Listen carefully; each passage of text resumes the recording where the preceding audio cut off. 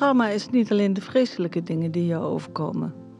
Trauma is ook de goede dingen die hadden moeten gebeuren, die niet zijn gebeurd. Trauma grijpt heel diep in.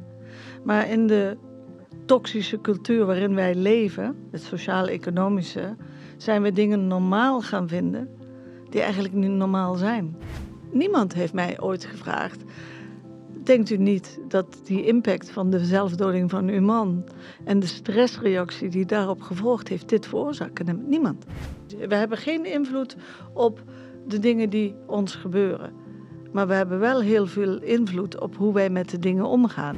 Je zei, eigenlijk hebben we dus verbinding nodig, maar we zijn bang geworden voor die binding en dus duwen het weg. Maar je hebt het nodig. Kijk, je onderbewustzijn kent het verschil niet tussen of iets waar is of niet. En totdat jij jezelf de vraag gaat stellen, hé, wat ik al die tijd heb geloofd, of wat ik hier voor waar aanneem over mezelf, is dat wel waar? Wat jou wordt aangedaan, ga jij ook doen. Wat jou wordt voorgeleefd, ga jij leven. En die informatie die reist maar door de tijd heen met al die mensen die weer opnieuw geboren worden. Als het gaat over trauma, daar kan wijsheid in zitten, want je kan ervan leren. Maar je moet het wel aandurven gaan.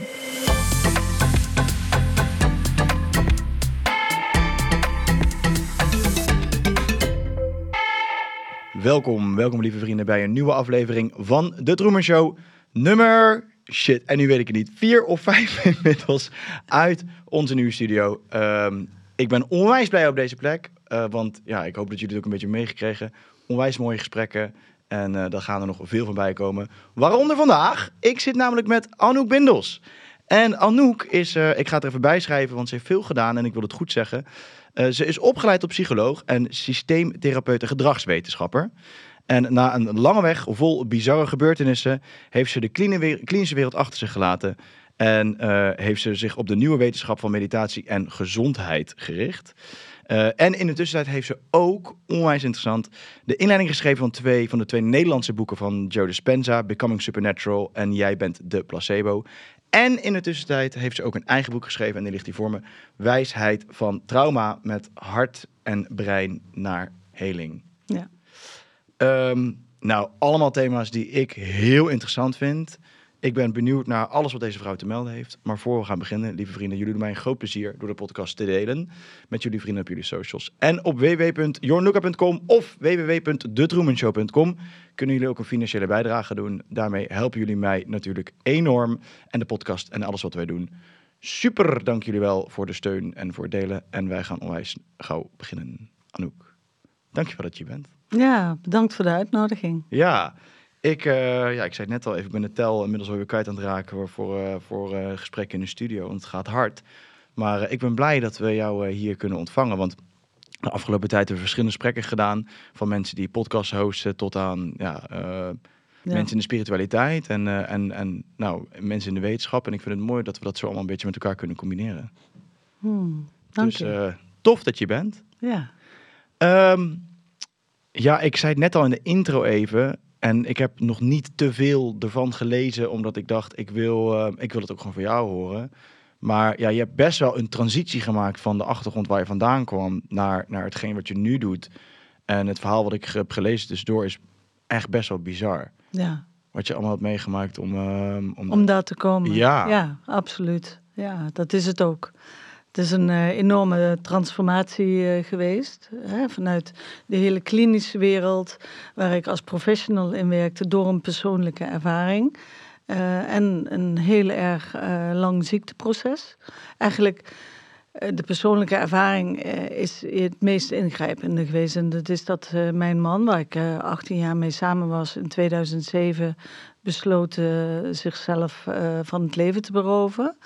En door van het dak van de Bijenkorfgarage in Amsterdam af te springen. Misschien is het was enorm in het nieuws. En veel mensen, als ik dit zeg, zeggen, oh ja, dat was 10 juni 2007 in die zomer. Oh, ik was daar en daar. En ik kan me dat nog heel goed herinneren. Nou ja, ik ben die vrouw van. Hè? En wat er eigenlijk vanaf dat moment gebeurde, was een hele, wat je al heel terecht zegt, bizarre omwenteling in mijn leven.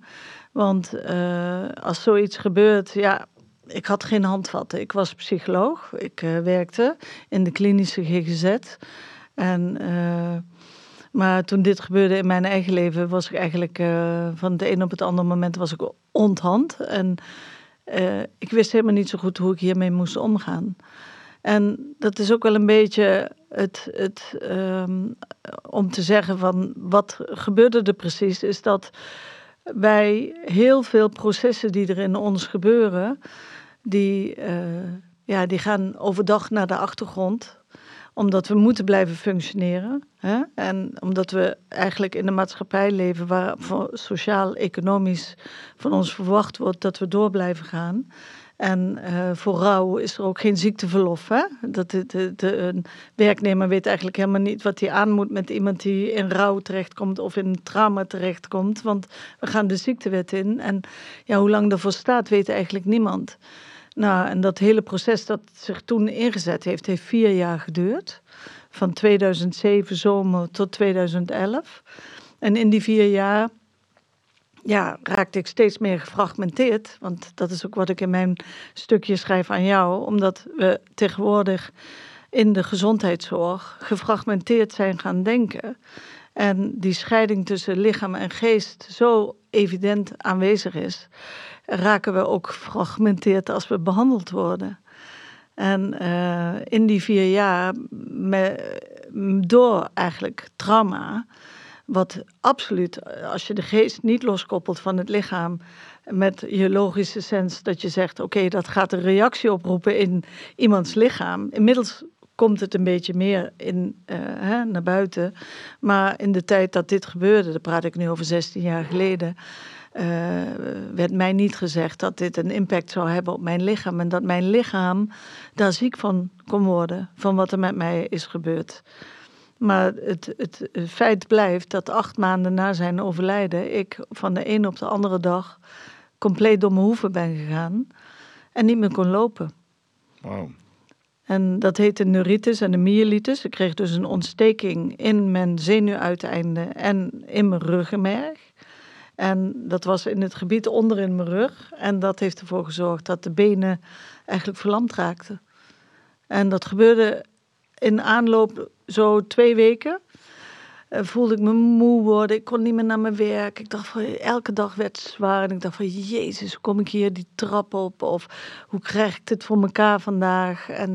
En dat was natuurlijk omdat ik al een hele periode dat wat in mij gebeurd is, dat trauma, probeerde naar die achtergrond te duwen, terwijl het eigenlijk op de voorgrond moest zijn. Maar ik duwde dat naar de achtergrond. En wat er gebeurde is dat ik dus niet meer kon slapen. Ik raakte compleet overstrest. En nu met de wijsheid van nu, want we leven voorwaarts en we begrijpen achterwaarts, weet ik dat ik gewoon een toxische stressreactie zat. En in zo'n overlevingscirkel, waardoor op een gegeven moment mijn hele systeem alleen maar was hijack van die amygdala en dus voortdurend op alarm stond en het hele bewakingssysteem kapot is gegaan. Wauw. En met fragmentatie bedoel je dan eigenlijk, interpreteer ik het dan goed, dat je eigenlijk je afscheidt van je gevoelswereld om iets niet te hoeven voelen? Ja, dat is de fragmentatie die plaatsvindt. Maar binnen de medische wetenschap is het de fragmentatie van disciplines. Want je gaat voor iets naar een neuroloog. Als ik jou mijn ziekteproces beschrijf, dan begon het dus met die ontsteking in mijn zenuwstelsel. Mijn benen gingen onder me uit. Ik had dus toen een neuroloog. Nou, die heeft mij behandeld met het grootste paardenmiddel wat ze hebben voor dat soort reacties. Dat is prednison. Nou, dat heb ik heel lang moeten nemen. Eerst intraveneus, zolang als ik in het ziekenhuis lag, een aantal weken, totdat die benen en dat gevoel langzaam terugkwam en dat die ontsteking in dat ruggenmerg, wat die verlammingen heeft veroorzaakt, weer terugbracht. Nou, toen ben ik ontslagen met benen die het nog niet goed deden. Ik liep op krukken het ziekenhuis uit en zelfs nog ook met een tijd in een rolstoel bewogen. Als ik grote afstanden of dingen moest doen, want dat ging allemaal niet meer. Dus ik werd ook van de een op de andere dag afhankelijk van zorg. En toen door middel van die prednison kreeg ik allemaal ontstekingsreacties in mijn slijmhuid. Dus ik kreeg ik werd eigenlijk compleet van binnen in mijn slijmhuid een open wond. En dat vond plaats in mijn mond, in mijn slokdarm, in mijn vagina, in mijn anus. Ja, jongens, sorry, maar het vond echt overal plaats. En ik was een soort van open wond. En dat is wat dat medicijn doet. Het heeft geholpen de ruggenmergontsteking terug te brengen, maar het heeft aan de andere kant, want je gaat in feite bij iemand die al onder stress staat, want wat doet prednison? Het is een stressmiddel. Hè? Dus het doet iets met je cortisol en je adrenaline. Dus je gaat nog meer stress behandelen. Dat is eigenlijk wat het middel doet.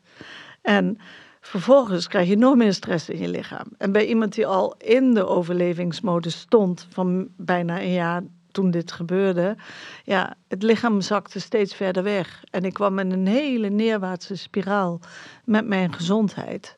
En op een gegeven moment was ik dus bij een aantal disciplines, en dan praat ik over 2009, 2010, neuroloog, internist.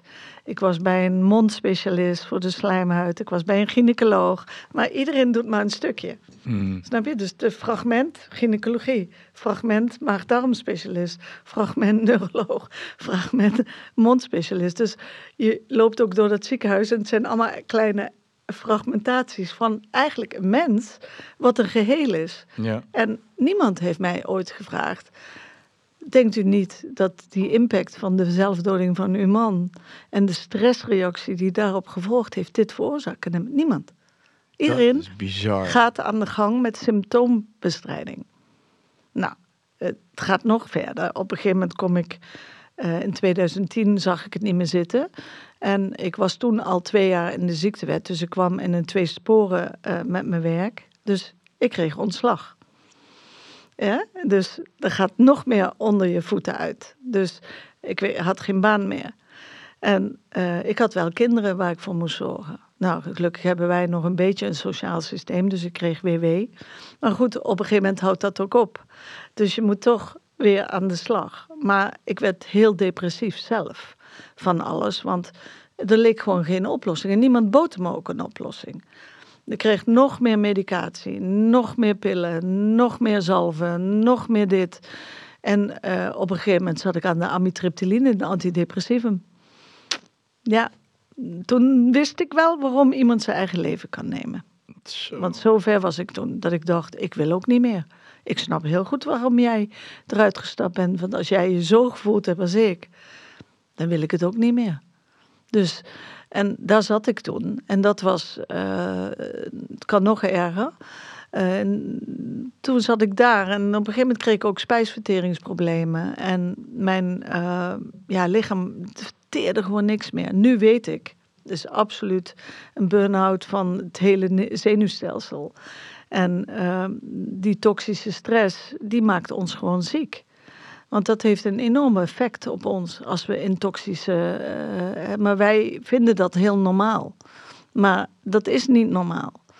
En dus toen ik spijsverteringsproblemen kreeg, ben ik binnen een half jaar dat ik dat ging voelen bij een internist terechtkomen. En toen is een gastroscopie gedaan. En ja, dan krijg je de volgende diagnose. Toen had ik een slokdarmtumor. Een beginnende weliswaar, maar hij zat er wel. De kanker dus in de slokdarm. Ja. En toen wist ik, hier moet iets helemaal nieuws gebeuren. Want als ik hiermee doorga, dan zie ik echt het einde in zicht komen. En dat wilde ik op dat moment ook, want ik was echt heel depressief. Maar toen ik die diagnose kreeg, is er iets in mij wakker geworden. En ik heb nog een chemobehandeling gedaan. En na die chemobehandeling ben ik echt van onderuit gegaan. En na de eerste chemo wist ik stap hier helemaal uit. Ik lag echt op de grond en ik heb gebeden. En ik lag echt in de donkerste nacht van mijn ziel op de grond. En ik dacht van, hoe moet ik hier verder? En op een of andere manier, de emotionele reden om te leven, waren toch mijn kinderen. En daar wist ik, daar moet ik iets voor doen. Want ik wil niet dat ze nog iemand verliezen, want ze waren hun vader al op een vreselijke manier kwijtgeraakt. En diezelfde middag belt een hele goede vriendin en collega mij op en zegt: Anouk, binnenkort komt Joe Dispenza naar Nederland. En ik denk dat dit jouw uitweg wel eens zou kunnen zijn. Ik koop je een ticket en je komt maar gewoon en je kijkt maar hoeveel je aan kan. Het is een heel weekend, maar hij heeft op vrijdagavond een lezing. En als je dat interessant vindt, dan krijg je van mij ook het hele weekend. En je kan daar blijven overnachten. Dat was in landgoed de Zonheuvel. En ik ben die vrijdagavond gegaan. En het sprak me zo aan. Want wat hij zei is dat je je eigen realiteit creëert. Nou, dat had tot nu toe natuurlijk nog nooit iemand tegen mij gezegd. En ook van wat voor realiteit ben jij aan het creëren. En dat je met hoe je denkt. Kijk, je bent een product van je ervaringen. En wat is een eindproduct van een ervaring? Is een emotie. En ik zat gewoon vast in een eindproduct van een ervaring van een partner die zelfdoding en de stress om te overleven. En daarin was een heel overtuigings- en geloofssysteem, zeg maar, een denkvorm uit te ontstaan die compleet aan de onderkant van mijn bestaan zat. Ook qua als je het hebt over energie. En daar heb ik jarenlang in zeg maar zwommen. Mm. Maar er was niemand vanuit al die gefragmenteerde stukjes die dit tegen mij zei. Van, hé, maar je creëert hier wel iets. Kan je daar eens naar gaan kijken? Wat is dat? Mm. Nou, dus dat pakte mij heel erg. En wat er ook heel mooi was, zoals je weet, Joe Dispenza werkt heel veel met testimonials. En echt dat mensen die de ervaringen hebben gedaan. Er stond een jonge vrouw van 28 op het podium haar verhaal te vertellen. Hoe zij een hersentumor, waar de artsen van zeiden, is ongeneeslijk. Door middel van deze benadering was gaan helen. En toen dacht ik, als zij dat kan, dan kan ik dat ook. En ik wil gewoon dat weekend blijven. Dus ik ben toen dat weekend gebleven. En jij had die tumor had je toen bij de Spenza aankwam? Ja. Zo. Ik gewoon, het is, ja, ik hou het gewoon bijna niet voor me. Ik denk dan gewoon, het is zo bijna simpel om te zien dat als je al die verschillende fragmenten, zoals jij het zegt, zo naast elkaar hebt en dat je van de ene naar de andere gaat en het wordt steeds erger, dat je, dan denk ik bijna, het is bijna te makkelijk om te denken van, hé, maar er moet toch een soort van compleet plaatje zijn, Ja. wat dan waardoor je kan zien van, hé, maar dit gaat van kwaad tot erger. Het wordt niet beter. Zeg. Ja, maar dat is niet hoe onze gezondheidszorg in elkaar zit. Omdat de loskoppeling van lichaam en geest, dat is compleet losgekoppeld. Mm. We hebben stoornissen in de geest of we hebben stoornissen in het lichaam. Maar dat de geest het lichaam ziek kan maken, dat komt heel langzaam mondjesmaat nu in die geneeskunde aan. Maar als je naar het curriculum kijkt van artsen in de opleiding, daar is dat niet. Nee. En jij zegt toxische stressreactie, ja. En daarmee wil je eigenlijk zeggen, correct me if I'm wrong, dat omdat je eigenlijk dat gevoel onderdrukte, dat heeft een stressreactie teweeggebracht. Nee, ja, tuurlijk. Toxische stress is iets wat gebeurt, omdat het heeft twee dingen. Eén, hoe je zelf op dingen reageert, maar ook hoe de sociaal-economische cultuur in elkaar zit waarin we leven. Want wij hebben krijgen een paar dingen niet als je gewond raakt. Het is tijd om te helen. Want de schoorsteen moet of blijven roken als je zelfstandig ondernemer bent. En als je in loondienst bent, dan krijg je een beperkt aantal ziektedagen. Mm-hmm. En je krijgt niet echt de tijd. Niemand zegt tegen jou, oké, ga nu maar eens een half jaar rouwen. En ga maar eens een half jaar even lekker helemaal met jezelf zijn en zorgen dat je hier uitkomt. Want dat is eigenlijk wat je nodig hebt. Tijd. Om het allemaal te kunnen bevatten wat er gebeurt. Gelukkig komt er steeds meer aandacht voor trauma en worden we traumasensitiever. Want dit zou je wel echt een traumatische gebeurtenis kunnen noemen. Nou, lijkt me wel. En trauma grijpt heel diep in. Maar in de toxische cultuur waarin wij leven, het sociaal-economische, zijn we dingen normaal gaan vinden die eigenlijk niet normaal zijn. Want als je kijkt naar de statistieken van de groei van het aantal depressieve mensen, aantal angstige mensen, het aantal mensen wat chronisch ziek is, dat zegt niet alleen iets over die mensen zelf, maar dat zegt iets over de cultuur waarin we met z'n allen leven. Mm-hmm. Nou, en waar hebben we dat het beste kunnen observeren de afgelopen 2 jaar is gedurende de hele lockdowns en alles wat we op ons afkregen, hoeveel jonge mensen de zin voor het leven kwijt zijn geraakt, is enorm gestegen. Nou, maar en ik moet zelf ook zeggen, want voor het hele corona gebeuren begon, dacht ik zelf ook van, wat heb je nou aan gevoel en stop het maar weg. En ga vooral als er iemand overlijdt of als er iets heftigs gebeurt, doe gewoon of het niet gebeurd is. Stop het heel erg weg ergens en het komt wel goed. Ja. Zo dacht ik er ook over. Dus het is volgens mij ook wel een soort mindset die dan in de maatschappij is geslopen. Ja, klopt. Laten we dat allemaal, het hoeft niet gevoeld te worden, het is allemaal niet belangrijk, het is allemaal onnodig. Ja. En we stoppen het weg. Dus niemand heeft ook, denk ik, bij zichzelf dat een belang is bij dingen voelen. Omdat we denken dat het niet nodig is of zo. Dus de hele cultuur is ook om het weg te stoppen en om er niks mee te doen. Precies. En dan Klopt. kan ik me ook voorstellen dat afgezien van de werkdagen of de dagen die je niet vrij krijgt als je een traumatische gebeurtenis hebt, maar als je al niet eens het belang ziet van stilstaan bij een traumatische gebeurtenis, het doorvoelen, dan ga je natuurlijk ook nooit iets meer doen. Ja, dat klopt. En onze maatschappij is daarop zo ingericht dat heel gauw wordt verwacht dat je weer teruggaat naar normaal. Maar wat is dat normaal? En daar zit een van mijn opleiders, Gabor Maté, ik weet niet of je hem kent, hij heeft een absolute eindbaas, vind ik. Ja, nou, ik ben door hem opgeleid. Ik ben een van zijn practitioners in die compassionate inquiry. En ik ben ook in zijn mentorship-programma. Dus hij heeft nu ook in zijn nieuwe boek, dat heet De Mythe van het Normaal. Daar gaat helemaal hierover. En ook hoe hij ook ontdekt heeft hoe leefomstandigheden, de laag waaruit je komt, de leefomstandigheden, de dingen die je meemaakt, hoe die een invloed hebben op ziekte. Hij was gewoon een arts en ging werken met verslaafden. En merkte van, die mensen, hun leefomstandigheden, die bepalen heel erg ook dat ze ziek worden. Dus er moet meer zijn dat ziekte, en dat is ook wat Joe Dispenza zegt.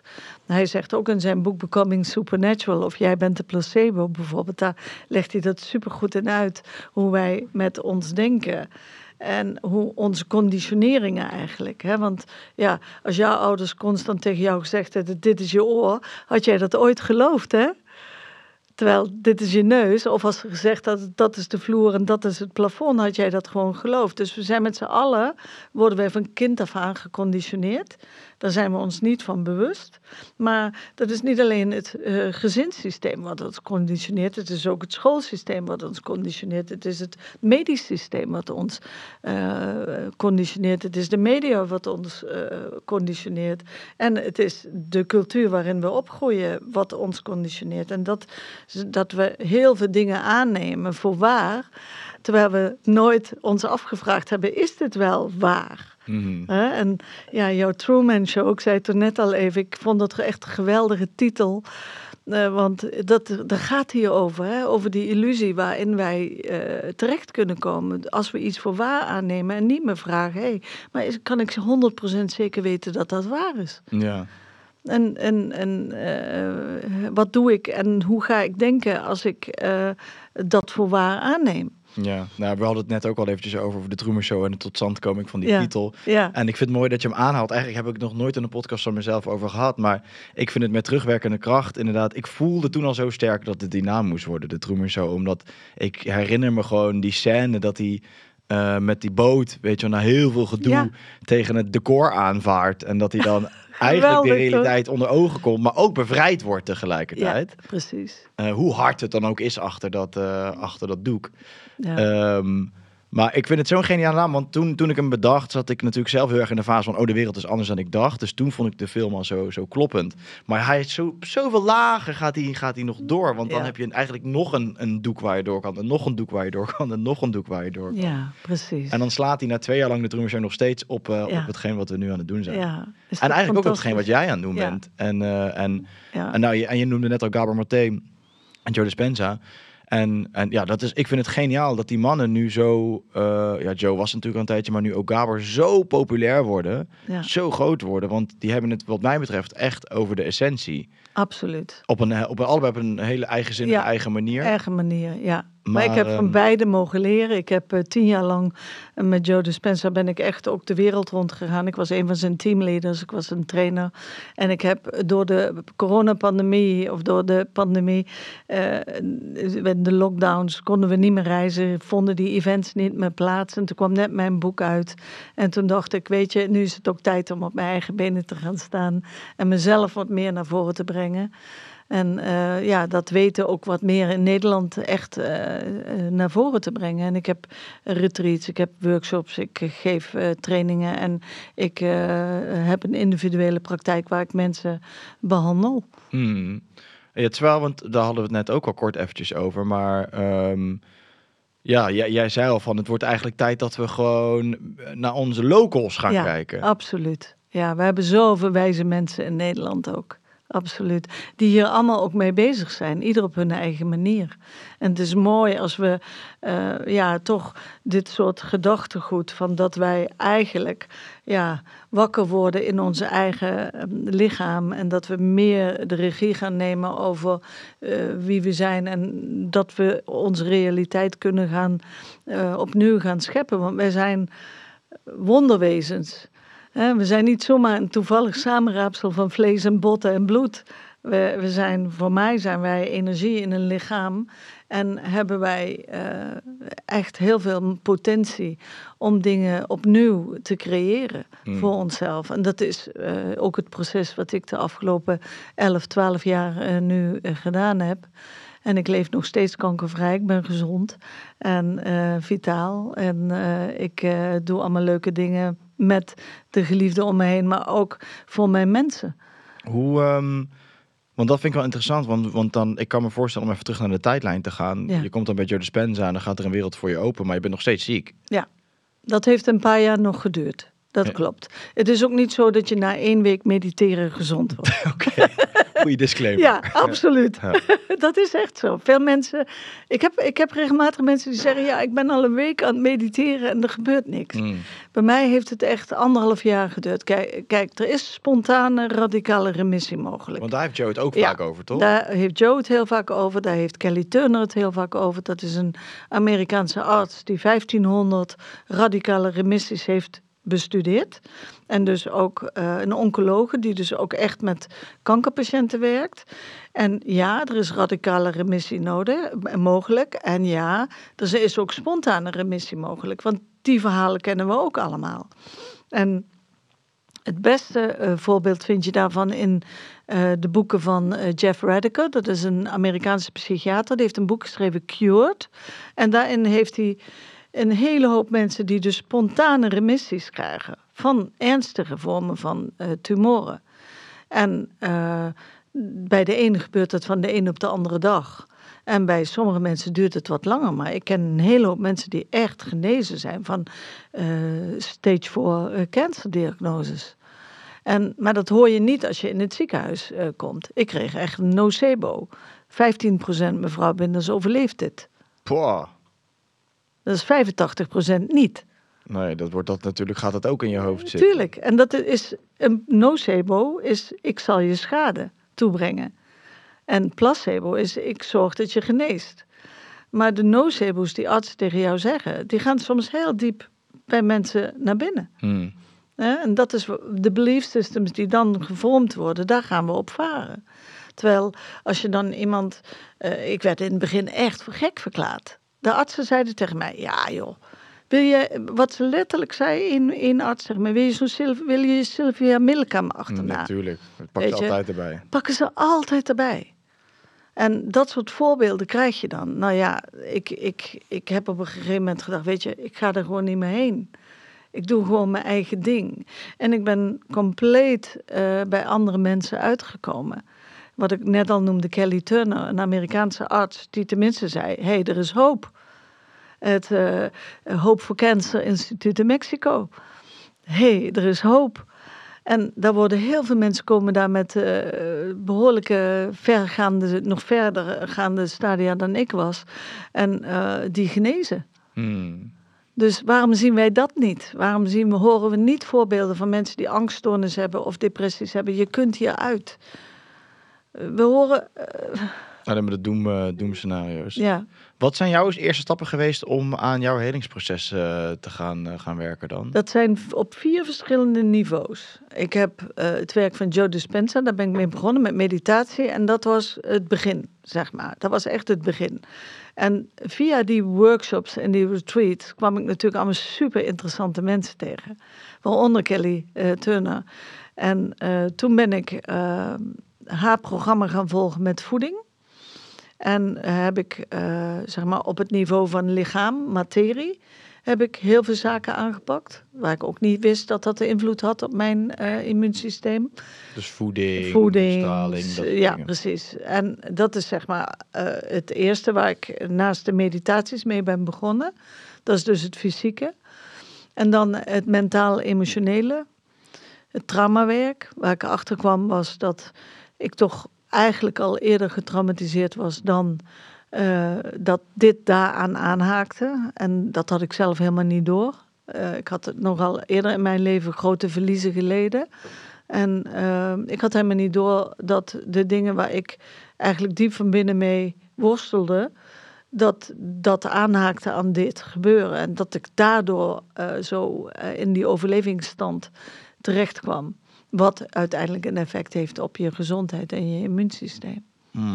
En ik zou een van die dingen, denk je dat ze allemaal complementair aan elkaar waren? Of was een van die factoren het belangrijkste, als je terugkijkt?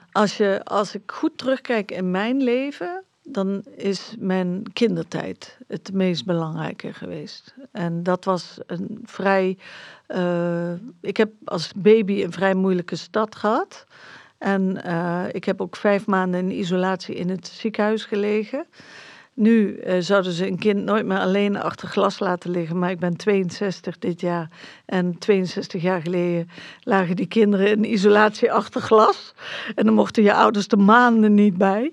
Dus dat is zeker, en daar heeft Bessel van der Kolk in zijn boek Traumasporen ook over, dat die sporen in jouw leven zeker door spelen hoe jij bedraad bent daarboven vanaf je kindertijd.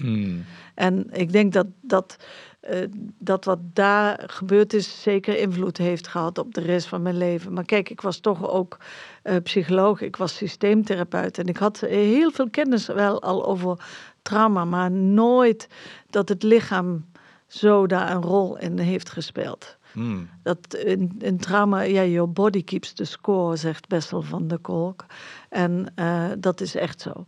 Dat verankert zich in je lichaam op verschillende plekken, toch? Ja, absoluut. En dat heb je, want daar ben ik altijd benieuwd. Ja? Om jouw vraag dan echt af te ronden is, ik had mijn hele leven lang verteringsproblemen. Ik had altijd problemen met voeding. Ik was allergisch voor diverse dingen. Ik had altijd dat ik reacties kreeg in mijn maag.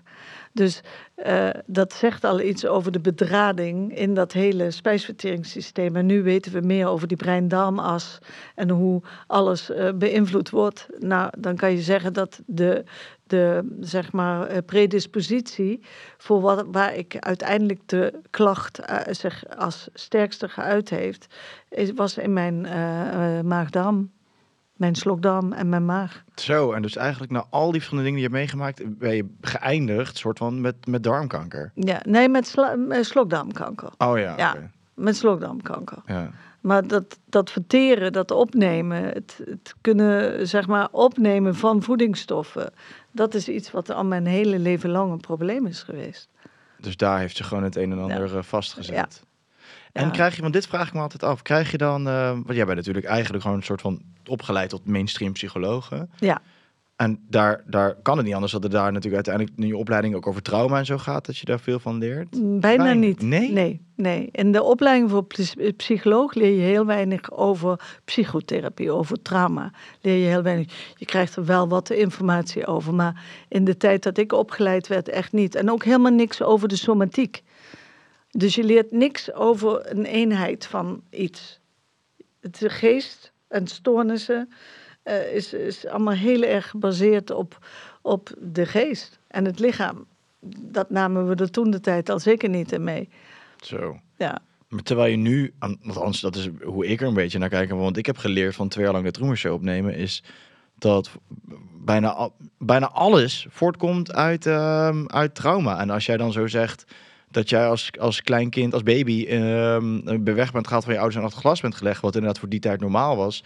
Maar met de wetenschap van nu, ja, natuurlijk ben je daar, scheid je jezelf daar al af, zeg maar. En dan komen er enorm veel copingmechanismes in place om te zorgen dat je dat niet hoeft te voelen. Precies, ja. En dus ook dissociatie en afscheiding van jezelf. Dus het feit dat ik na de dood van mijn zelfdoding van mijn man het gevoel had, ik zit in een glazen stolp en iedereen praat tegen mij, maar er komt niks meer binnen en ik kom ook niet meer daar aan, heeft daarmee te maken. Zo, dat is gewoon een herbeleving eigenlijk van wat je vroeger deed. Hechting. Ik werd afgescheiden. Hij scheidde zich van mij af. Wow. Dus ik kwam in een enorm diep gat terecht.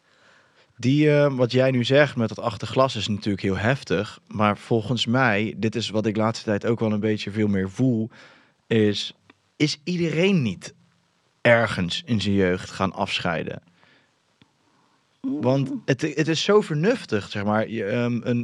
Iets als achter het glas is heel heftig, maar het kan veel makkelijker en veel simpeler, wat je eigenlijk niet eens doorhebt. En dat je op dat moment denkt, ik kom echt uit het allerbeste gezin ever. Ja. Maar dat je dan op een gegeven moment gaat terugkijken en denkt, wow, dit was eigenlijk best wel dysfunctioneel gewoon.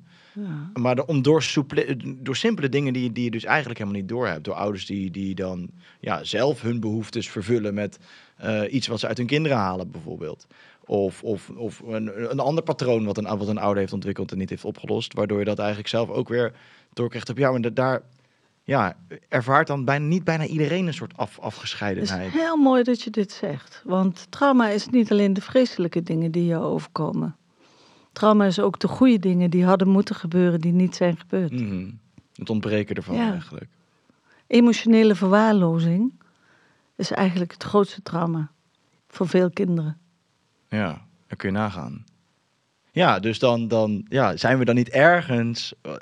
Dat vind ik zo boeiend. Want als je dan alles terug gaat herleiden en je gaat zo door je leven heen terug en je ziet met hoeveel finesse eigenlijk je als kind toch een trauma kan oplopen. Of met coping te dealen hebt. En waar je dus inderdaad een afgescheidenheid gaat ervaren. Hebben we dat gewoon bijna niet allemaal. Ja, dat klopt. Dat klopt. Maar het gaat erom, wat ga je er later mee doen? Als je wel de mogelijkheid hebt om de regie in handen te gaan nemen. Maar wij gaan vaak door. Totdat je wakker wordt. Huh? Totdat je, zoals hij, de Trueman, in de film ziet. Potverdorie, wat is dit voor decor eigenlijk? Wauw, waar zit ik eigenlijk in?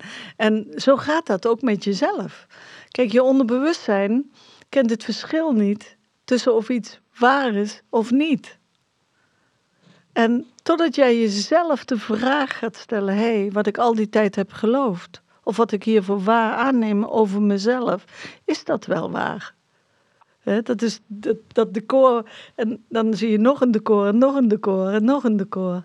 Ja, en dat is het mooie van mijn werk, dat je die hele persoonlijke bewustzijnsontwikkeling door kan gaan. En dat ben ik zelf ook in een sneltreinvaart, in een snelkookpan heb ik gezeten, ben ik dat doorgegaan. Die jaren dat ik begon met de workshops van Joe Dispenza en in aanraking kwam met mensen zoals Lynn McTaggart, Bruce Lipton, Greg Braden en al die pioniers op dit gebied. Die ons dingen laten zien over onze werkelijkheid, waar wij van binnen, ik ook als vakvrouw, zeg maar gewoon altijd heb aangenomen, zo is het. Kijk, in mijn tijd, het is echt leuk, dat zeg ik heel vaak tegen jonge studenten, in de jaren 80, toen ik psychologie studeerde, zeiden ze tegen ons, zenuwcellen veranderen nooit. Je brein verandert nooit, het is gewoon vast, statisch. Eenmaal stuk is het helemaal stuk. Je zenuwcellen vernieuwen zich niet, werd zelfs gezegd. Nu weten we al lang vanuit de neurowetenschappen dat het brein ontzettend plastisch is. En die hele neuroplasticiteit waarmee we met ons denken, ons voelen en iets anders doen, ook nieuwe neurale paden kunnen maken. In mijn tijd werd dat niet aan ons geleerd. En nu nog, binnen het curriculum, wat wordt er over neuro en het brein onderwezen aan die psychologen? Nog steeds niks eigenlijk. In ieder geval met alles wat de mensen die je net opnoemt. Precies, mits die psychologen zelf geïnteresseerd raken in die neurowetenschappen. En dan komen ze erachter van wauw, dan gaat de hele wereld voor mij open. Ja. Denk jij dat jij, want die bleef me ook nog bij toen dat je verhaal nog vertellen was. Denk je dat jij, want op een gegeven moment kon je dus niet meer lopen. Ja. Dat eigenlijk een hulpmiddel was van je lichaam om je plat te leggen. Ja. Om eigenlijk dat dus wel te gaan doorvoelen wat je aan het wegstoppen was bijvoorbeeld. Dat zeg jij heel goed.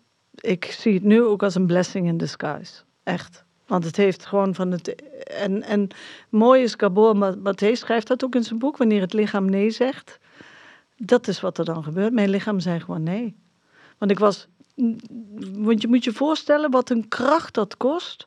Om dat wat eigenlijk op de voorgrond is, naar de achtergrond te duwen. Ik weet niet of je wel eens zo'n grote opblaasbal in het water hebt proberen te duwen. Nou, en onder te duwen. Nou, dat is het wat je eigenlijk aan het doen bent. En het kost giga aan energie. Om de hele dag die bal en dat wat omhoog komt naar onder te duwen. En dat is eigenlijk het gevecht tussen bewustzijn en onderbewustzijn. En het onderbewustzijn is het lichaam. Het lichaam is het brein.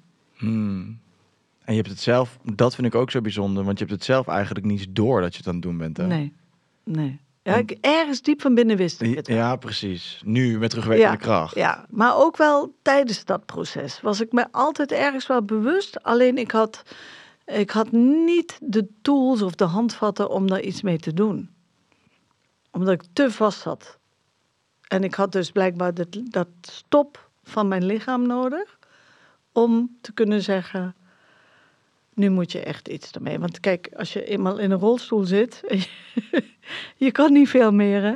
Nee. En je wordt afhankelijk van mensen en van hulp. Dan zit je uiteindelijk in die medische mode en dan kom je natuurlijk helemaal niet meer uit. Ja. Maar ik heb ook het gevoel dat veel mensen ook in die medische mode willen blijven zitten. En niet omdat ze niet beter willen worden, maar omdat het pad wat jij hebt bewandeld en wat veel andere mensen bewandelen, eigen verantwoordelijkheid vereist. Klopt. En ik geloof dat we dat heel ingewikkeld zijn gaan vinden.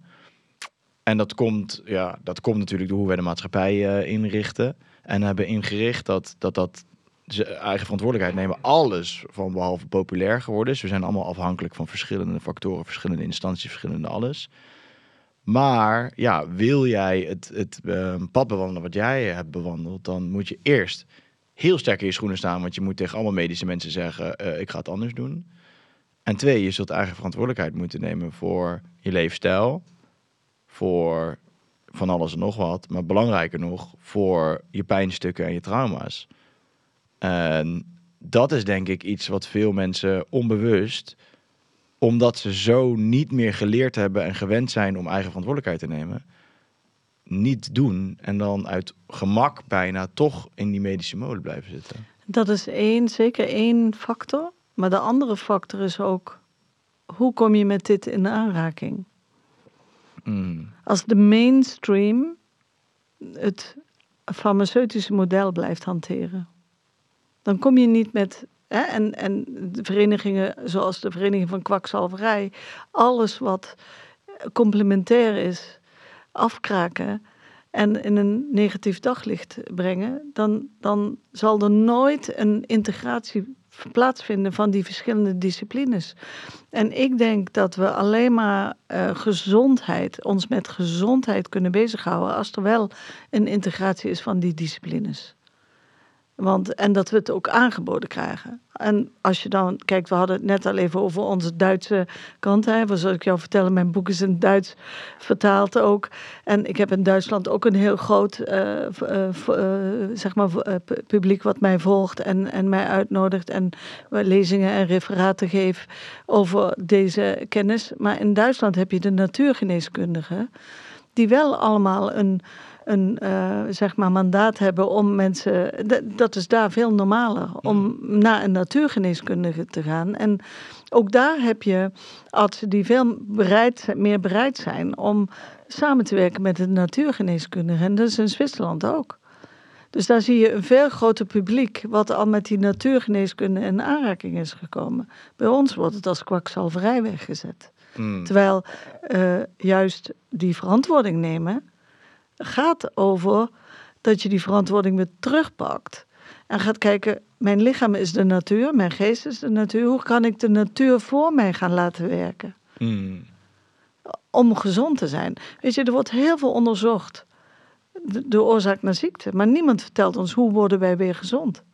En in die hele COVID-tijd was ook het enige narratief wat we hoorden dat vaccins het zouden oplossen. Maar niemand zei, kijk ook naar hoe je nog meer op een andere manier gezond kan blijven. Ik heb heel veel discussies daarover gehad in die tijd.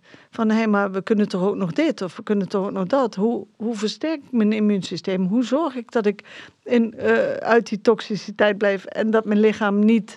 want virussen en bacteriën zijn opportunistisch. Dus wat zegt dat? Er moet een opportunity zijn in ons lichaam voordat dat jouw lichaam gaat ziek maken, wat van buitenaf komt. Dat geldt voor alles. Dus hoe worden wij wakker in die zelfverantwoordelijkheid voor onze gezondheid? En geven we het niet alleen maar uit handen? Ja. En gaan we samenwerken met disciplines die ook antwoorden hebben? Maar daar zeg je het eigenlijk al, hè? Want dan kom je met argumenten waar je niet omheen kan. Namelijk, misschien moet je zelf even gezonder worden. Op een waarschijnlijk iets liever en eloquentere manier gezegd dan wat ik net zei, maar vooruit. Ja. Maar dat mensen daar niet naar luisteren, dat wil natuurlijk wat zeggen over de staat waarin wij als mensen verkeren. Dat is inderdaad dat wat ik net zei, dat wij in een toxische, sociale, economische cultuur leven, die wij als normaal zijn gaan accepteren. En dat wat we nu normaal noemen, is niet normaal. Maar dat zijn we wel zo gaan noemen. Ja, en we kunnen ook bijna niet meer verder denken naar wat zou er dan... Als dit het niet is, wat is het dan wel? Of zo? Ja, want het wordt tegengehouden. Elk tegengeluid wordt gelijk heel polariserend gemaakt. Het wantrouwen. Er is bijna niet meer zo'n gesprek als jij en ik nu hebben over mogelijk. Zonder dat je inderdaad wordt weggezet als wappie, woke, weet ik wat allemaal. De termen die we tegenwoordig hebben voor alles wat afwijkt. Hè? Wat gewoon zelf een weg gaat naar gezondheid. En ik zeg, net als het medische artsencollectief, zeg ik, blijf in gesprek. Blijf elkaars meningen horen, maar ga niet in die polarisatie zitten. Ook als het gaat over het oplossen van trauma. Want daar hebben we elkaar heel hard in nodig. We zijn met elkaar verbonden. We kunnen niet zonder elkaar. Nee. En dat is, want daar voel ik wel ergens, dat is namelijk waar ik veel aansluiting vind met mensen die ook anders denken dan ik, zeg maar. Als je het over trauma's en zo gaat hebben. Want daar zit bijna wel iets waar iedereen wel iets in kan herkennen. Absoluut. Van, heeft dat zo'n invloed op jouw leven gehad? En dan gaat er toch ergens een lampje branden waardoor daar wel een gesprek over mogelijk is. Dus dat is wel een mooie verbindende factor, zou je zeggen. Zeker. En dat is ook waarvoor ik mijn boek heb geschreven, Wijsheid van Trauma. Om een iets traumasensitievere wereld om me heen te kunnen helpen creëren. Zodat daar meer aandacht voor is. Dat wij echt elkaar heel hard nodig hebben. Dat jongeren die alleen nog maar een digitaal leven leven, die worden niet gelukkig. Dat is niet de manier om te leven. We zijn wezens die elkaar nodig hebben. En het mooiste is als we dat in verbinding kunnen doen.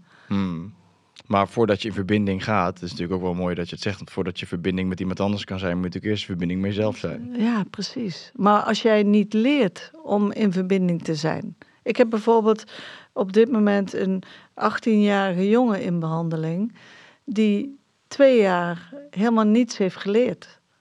Omdat hij op zijn kamertje in zijn eentje achter een scherm heeft moeten doen. En eindexamen online moeten doen. Mm. En eigenlijk sociaal, emotioneel een enorme achterstand heeft opgelopen.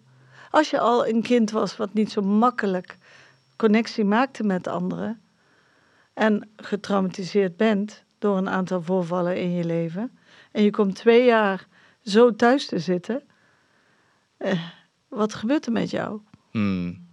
En dat soort situaties, die zijn er heel veel op dit moment. Door de hele, zeg ik, toxische cultuur waarin we zijn moeten gaan leven en overleven de afgelopen jaren. En dat is ook het wat normaal is gaan worden voor een aantal mensen, is niet normaal. Nee, hoe we alles hebben ingericht is niet normaal eigenlijk, toch? Ja. Alles staat op zijn kop bijna van hoe je eigenlijk zou zeggen dat het normaal zou zijn. Ja, en dat is heel belangrijk dat we daar aandacht voor gaan krijgen. Dat we gaan kijken, wat vinden wij nou echt het normaal? En dat we weer met z'n allen daarover in gesprek gaan. Is dit normaal? Dit is niet normaal. En we worden zo in feite meer en meer getraumatiseerd. Want, door alle situaties, dat is natuurlijk ook nog zo. Door hoe getraumatiseerd we zijn, krijg je eigenlijk meer trauma's in de maatschappij. Absoluut. Jouw boek heet Wijsheid van Trauma. Ja. Is al gelijk een pakkende titel. Want zit de wijsheid in trauma? Daar kan je wijsheid van maken. Kijk, zoals Kierkegaard zei, we leven voorwaarts en we begrijpen achterwaarts. En dat zie je nu ook mooi. Iedereen gaat evalueren over wat waren die afgelopen jaren nou eigenlijk. Als je kijkt naar de Tweede Wereldoorlog of naar welke genocide er dan ook op aarde heeft plaatsgevonden. Je ziet altijd dat na een aantal jaren de echte verhalen naar buiten komen en dat de onderzoeken plaatsvinden. En dat zien we nu ook over deze periode. En als het gaat over voorwaarts leven en achterwaarts begrijpen, zullen wij ook pas als we voorwaarts leven begrijpen wat de afgelopen jaren voor ons hebben betekend. En voor de generaties die nu opgroeien. Dat zullen we pas al voortgaand te weten komen. En daar kan wijsheid uit ontstaan. En als ik kijk naar mezelf, is hoe ik dit hele proces heb aangepakt en het hele proces waar ik doorheen ben gegaan, heeft mij heel veel wijsheid opgeleverd. Niet alleen als mens, maar ook als professional. En dat is waarom ik als professional zeg, als het gaat over trauma, daar kan wijsheid in zitten. Want je kan ervan leren, maar je moet het wel aandurven gaan. Met jezelf en de omgeving. Dit is ook iets waar ik laatst uit over nadenk. Ik ben benieuwd hoe jij er naar kijkt. Maar wat blijft er eigenlijk van ons over zonder onze trauma's? En dat niet als in als je ze oplost, dat je dan niks meer bent in persoon, dat bedoel ik niet. Maar stel dat je er niet getraumatiseerd zou zijn, niet als kind zijn. Je zou niks met afgescheidenheid, geen copings, helemaal niks, zou je daar iets mee te maken hebben. Hoe zou je dan opgroeien? Wat, weet je wel? Wat... Ik denk zeker meer verbonden met jezelf en de omgeving waarin je leeft. En ook met zeker een basis van zelfvertrouwen. Met een basis van dat je jezelf kan reguleren. Dat je vertrouwen hebt in het leven zelf. En dat je vooral heel veel veerkracht hebt om met de dingen om te kunnen gaan. Dus we hebben geen invloed op de dingen die ons gebeuren. Maar we hebben wel heel veel invloed op hoe wij met de dingen omgaan. En de mensen waarvan inmiddels ook wat meer die positieve psychologie bestudeerd wordt. En de veerkracht na ernstige trauma's die mensen meemaken. Wat zien we, is dat die mensen, als die goed verbonden zijn, goed ingebed zijn in een sociaal netwerk, goed ingebonden zijn in zichzelf, dan kunnen mensen heel veel klappen aan. Maar wat ik al ons gesprek mee begon, we zijn ontzettend gefragmenteerd geraakt. En daar zit het probleem, in de fragmentatie. Van hoe wij naar dingen kijken, hoe we met elkaar omgaan. Hoe wij met onszelf omgaan. Daar zit een hele weg om daar weer naar terug, naar verbinding met jezelf, naar vertrouwen, naar heling. En in dat afgescheidenheid, in die fragmentatie, heb je daar, want je verdiept je ook veel, of je hebt veel aan de kwantumfysica, denk ik, of niet? Ja, absoluut. Ja. Kan je hem, want daar hebben we het in de podcast komt het wel vaker voorbij, dat thema. En er wordt ook veel besproken. Maar kan jij een goede uitleg geven over wat dat nou eigenlijk inhoudt? Wauw, dan moet je een kwantumwetenschapper vragen. Ja. Wat dat inhoudt. Kijk, wat ik weet, wat ik geleerd heb uit wat kwantum eigenlijk is dat wij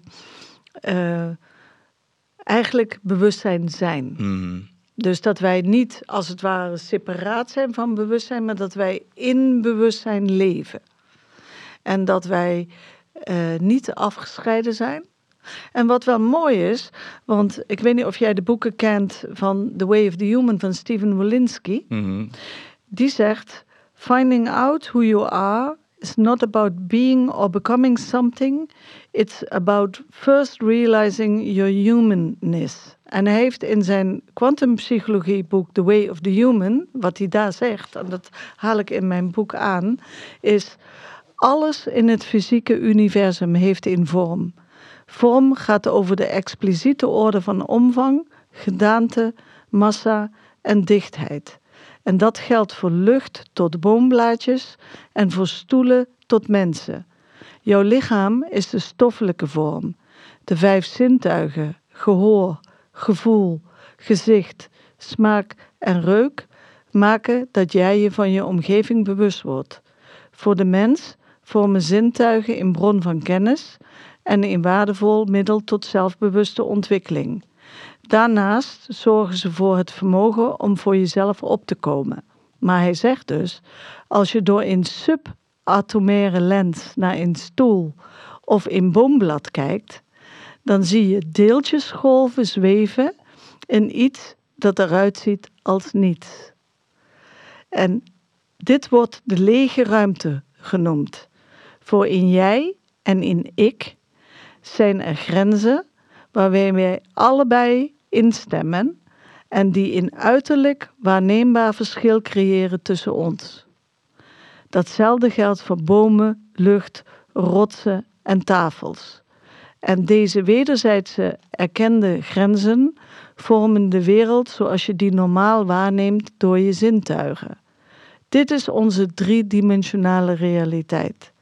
Ook een dier beschikt over zintuigen, maar het mist het denkend vermogen om de wederkerige betrekking te zien tussen het ik, het zelf en het niet-zelf. En dat is voor mij waar die hele kwantumwetenschap over gaat. Dat eigenlijk in het lege niets, waar Joe Dispenza het ook over heeft, als hij het heeft en ik in mijn eigen meditaties, waarin ik zeg, ga in de ruimte. Want in feite zitten wij in die ruimte. En is die ruimte ook in ons? En als ik mediteer, kan ik dat ook voelen. Dan ben ik onderdeel van die ruimte. En daar is geen tijd in die ruimte. Dus dat kan je ook echt voelen. Kijk, in de oude scholen, zoals de Ayurveda, de Zen-boeddhisten, die spreken hier ook al van het niets. En de kwantumwetenschap is voor mij de wetenschap die dat bewezen heeft, dat dat bestaat. En dat wij dus in feite in bewustzijn leven. Maar het concept bewustzijn, in de tijd dat ik psychologie studeerde, werd afgedaan als de parapsychologie. En nu zijn er gelukkig een aantal wetenschappers in Nederland die ook bewustzijn onderzoeken. En dat ook in het kader van die kwantumwetenschap kunnen zeg maar wetenschappelijk proberen te onderbouwen. En dat vind ik fantastisch, dat die mensen nu komen. En een van de grote wetenschappers, ik weet niet of je hem kent, is Nassim Haramein. Nee. Die moet je echt een keer opzoeken. Ik zal je de link opsturen van zijn film. Hij heeft een film gemaakt die gaat over consciousness. En legt dat helemaal uit dat wij net als onze computer, die is niet verbonden aan het internet, die zit in het internet. En wij, jij en ik, wij leven in het bewustzijn. En dat bewustzijn is eigenlijk het niet, maar ondertussen wel energie. En zijn wij daarmee dus stukjes van dat grote bewustzijn yes, die eigenlijk zichzelf aan het beleven is? Ja, met oneindig veel mogelijkheden en potentie. Dus als het gaat over hoe kom je hier uit, dan gaat het om te weten, als je weet dat je bewustzijn bent en in het bewustzijn leeft, met al die oneindige mogelijkheden, dan heb je ook de mogelijkheid om oneindig veel mogelijkheden voor jezelf te gaan scheppen. En al die realiteiten die naast elkaar bestaan, jouw realiteit, mijn realiteit, de realiteit van jouw cameraman daar, al die realiteiten bestaan naast elkaar. En tegelijkertijd. Dat is kwantumwetenschap. En daarin zijn oneindig veel mogelijkheden. Nou, toen ik dat eenmaal ging bedenken, van wauw, ben de creator en de schepper. En dat staat in alle heilige geschriften, staat ergens. De mens is zowel de creator als de destructor, de vernietiger. Maar nu begrijp ik pas wat ik ben, als ik daarover nadenk. Dat ik dus heel veel zelf kan creëren en manifesteren. Ja, dit is natuurlijk waar, en deze voel ik ook, maar dit is waar het ook ergens tegelijkertijd heel abstract wordt. Klopt. En cognitief ook bijna niet te begrijpen meer of zo. Nee, en dat is inderdaad waar, kijk, in jou, daar wordt het heel subjectief. Want in jouw binnenwereld, ik kan, als jij hier zegt, we gaan hier door die deur naar buiten, is heel objectief. Dan gaan wij met z'n tweeën door die deur naar buiten. Maar als ik zeg tegen jou, ga naar je binnenwereld, wordt het ineens heel subjectief. Dus, en die objectiviteit en die subjectiviteit is net precies wat die dualiteit geeft. Maar hoe meer je je verdiept en hoe meer je gaat ervaren, tenminste dat is wat mij is overkomen, dat ik op een gegeven moment echt in een meditatie, en dat was in een retreat, en ik was dagen aan het mediteren, en op die derde dag voelde ik ineens een soort van ruimte om me heen. En ik dacht, en dat werd zo groot en zo heilig, dat ik niks anders kon doen als huilen van dankbaarheid, dat ik die ruimte kon voelen. En dat ik ook ineens weer mogelijkheden voor mezelf zag. En voelde. En dat voelde ik tot in... En quantum gaat tot het diepste van jezelf. Dat is het kleinste deeltje. Quantum betekent klein. Dus als je nu weet dat je verbonden bent, en dat die energie waarin wij leven, dat bewustzijn waarin wij leven, deel uitmaakt van jou, en dat je dat ook niet kan scheiden. Dat je lichaam en geest niet kan scheiden. Dan geeft je dat ook heel veel mogelijkheden. En is alles daarin mogelijk dan? Dat weet ik niet. Nee, precies. Ik heb alleen maar kunnen meemaken wat voor mij mogelijk is. En dat is ook heel persoonlijk. Dat is heel individueel. Maar als alles oneindig mogelijk is, zeg maar, als er oneindig veel mogelijkheden zijn, dan zou je in theorie toch ook bijna moeten zeggen dat alles mogelijk is. Ze zeggen dat alles mogelijk is. Maar ik heb ook een aantal dingen waarvan ik denk, maar dat lukt me nog steeds niet. Dat zou ik wel graag willen, maar toch ben ik er wel helemaal in overtuigd geraakt dat ik de creator ben van mijn eigen realiteit. En dat door hoe ik denk en hoe ik voel en hoe ik handel en de keuzes die ik maak, ik een persoonlijke realiteit creëer die direct weerspiegeld wordt in wat ik terugkrijg. En ik weet niet of jij dat merkt in hoe je naar buiten keert, hoe je je presenteert. Daar krijg je een soort van reflectie op terug. En dat is die persoonlijke realiteit, die creëert jouw persoonlijke realiteit.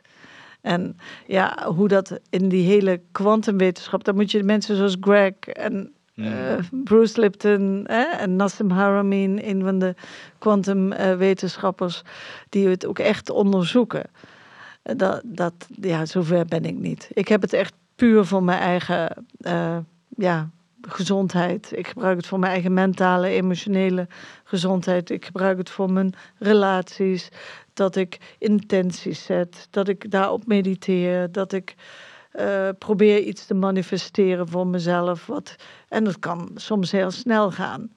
En soms niet. Ik heb 2 jaar geleden, toen jij begon met je Trueman Show, heb ik gedacht, dat zou nou eens een leuke gast zijn om mee in gesprek te gaan. 2 jaar later. En 2 jaar later zit ik hier. Ja, cool. Dat vond ik vond dat toen, dat was iets wat me heel erg raakte. En dat gesprek tussen jou en je stiefvader, en dat was zo natuurlijk. Toen dacht ik, dat is leuk. En toen die hele Trueman Show zich ontwikkelde, en nu zit ik hier. Ja, maar toen zijn we ook heel erg jouw kant op gegaan. Precies. En zie je, dus nu komt dat samen. En is dat iets wat ik heb gecreëerd? Of, snap je? Maar ik had wel die intentie. Ooit is die voorbij gekomen. Ja, ik geloof daar ook in. Maar voor mij is het wel, want het is ook wel weer een beetje, want als je zegt van, dit heb ik vooral met ondernemen en zo, want je loopt best wel vaak tegen dingen aan.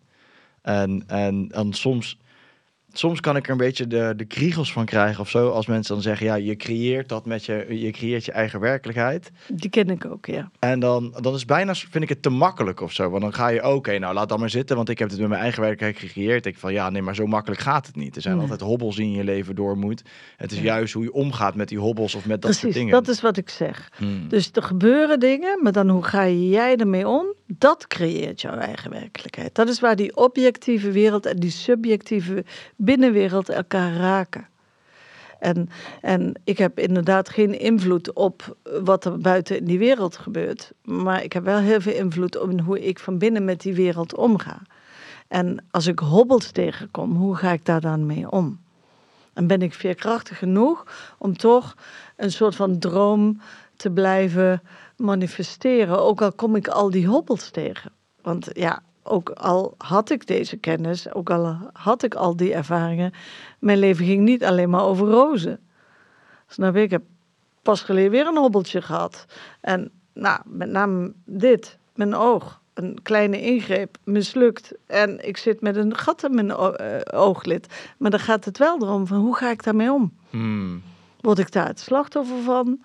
Of ga ik daar op een bepaalde manier iets mee doen? Nou, dat pak ik dan zo op. En dat creëert je persoonlijke realiteit. Want een eindproduct van een ervaring is een emotie. En die emotie creëert een bepaalde denkvorm. En als je alsmaar uit diezelfde sleuf blijft redeneren en voelen en handelen, dan heb je meer van hetzelfde. Maar als je jezelf in een metapositie brengt en zegt, hé, wat ben ik hier eigenlijk aan het doen? Dan kan je dat gaan observeren. Want dat is het mooie van die creator te zijn. Zijn wij tegelijkertijd de waarnemer van die creatie. En dat is het. Wij zijn als mensen de enige die frontaalkwap hebben, die op zichzelf kunnen reflecteren. En dat is wat je dan doet. Je gaat een metapositie ontwikkelen om op jezelf te gaan reflecteren van, hé, wat doe ik hier eigenlijk? Wat zijn nou eigenlijk mijn gedachten? Hoe voel ik me nou eigenlijk? Waarom handel ik zo? Dat is wel stap 1, hè? Want je zegt wel, we hebben het, maar volgens mij zijn er weinig mensen die hem echt gebruiken. Ja. En die frontaalkwap is iets, dat noem ik echt de kroon op de evolutie, is dat wij dat hebben, dat wij op onszelf kunnen reflecteren. En het is heel belangrijk dat we die aan het werk zetten. Want dat is waar je intentie mee zet. Dat is waar je planning mee doet. Dat is waar je je toekomst mee creëert. Het is met dat stuk van je brein. En dat is het jongste deel in de evolutie. Want het oudste deel is het reptiele brein. Nou, heel veel mensen zitten daar constant zitten alleen maar in die overleving. En functioneren op dat niveau van overleven. En dat komt dan ook vaak weer teruggeleid door je trauma's en zo. Precies, Ik zag laatst, zag ik Gabor Maté iets zeggen, over hem gesproken. En dat vond ik zowel bijna ontmoedigend als bemoedigend tegelijkertijd. Terwijl dat heel knap is. Maar hij ging... dat is trouwens ook in het begin van zijn boek legde hij daarover uit. Over dat hij dan, volgens mij is het in het begin van zijn boek, dat hij dan door zijn vrouw moest opgehaald worden. Dat vind ik zo'n geniaal verhaal. Ja. Die man die is dus al, weet ik het, hoe lang bezig met het helen van zijn trauma's. Gebruikt daar planmedicijnen voor, doet alles er nog wat om dat te doen. Heeft natuurlijk wel een erg traumatische jeugd ervaren, maar goed, maakt niet uit. Ja. En dat hij dan begint met een verhaal over dat hij opgehaald zou worden van het vliegveld door zijn vrouw. En dat zijn vrouw dan te druk was om dat te doen. En dat hij daardoor keihard getriggerd werd. En eigenlijk die vrouw twee dagen aan de geren was. En dat zijn vrouw zei op een gegeven moment, oké, nu is het klaar geweest. Ik heb 2 dagen lang ook getolereerd, nu is het goed. En dat hij zo begint zijn boek. En die man is dus al, weet ik het, hoe lang ermee bezig. Je denkt, dan ben je door de 70... En dan nog steeds word je zo hard getriggerd. Dat is mogelijk, ja. Want dat is hoe het werkt. Daar heb je niet altijd controle over die mechanismes. Dat klopt. En bij hem zit het natuurlijk heel erg ook typisch op dat hechtingstrauma. Afgewezen zijn. En dat was voor een van de grootste trauma's die hij had beleefd. En inderdaad, dan reageer je zo op je partner. Ja. En dan na al die jaren doe je dat gewoon nog steeds. Ik vond het ergens ontroerde me, omdat hij daar zo open en eerlijk over was. Hij is heel eerlijk. Maar tegelijk dacht ik ook van, oh man, dan ben je door de 70 en dan ben je er nog steeds niet vanaf. Ja, maar hij zegt wel, en dat is het mooie, ik heb met hem ook een training gedaan in het werken met psilocybine en trauma. Daar werk ik ook mee.